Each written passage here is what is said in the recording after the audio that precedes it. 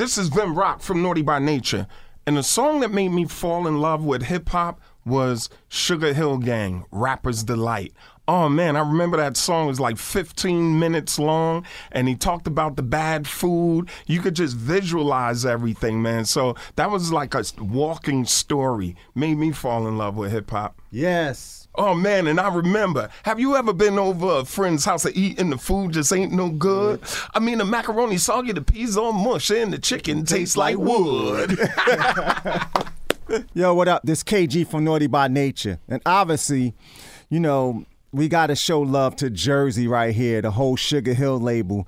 And Sugar Hill label, it made me fall in love with hip-hop totally, man, being from home. And the message, once I heard the message, man, that just made me really, really, really, really, really fall in love with hip-hop. It's like a jungle sometimes. It makes me wonder how I keep from going under. It's like a jungle sometimes that makes me wonder how I keep from going under. And listen, hip-hop has grown so much for everyone to enjoy. You know, how? I think because the corporations and the gatekeepers in music, they really respect hip-hop as a music genre right now. And then in corporate America, man, look at this. We have the first hip-hop billionaires now, commercially viable. You can't have anything without having hip-hop flavor in it. So hip-hop has grown. Hip-hop has saved a lot of lives. Hip-hop has brought a lot of people together, tons of different races from all over the world. So with that being said, hip hop hooray. A quick story about hip hop that bugged me out, and I got to tell y'all, when we were shooting, and this goes right now with Hip Hop Hooray. We're celebrating the 30th anniversary of Hip Hop Hooray.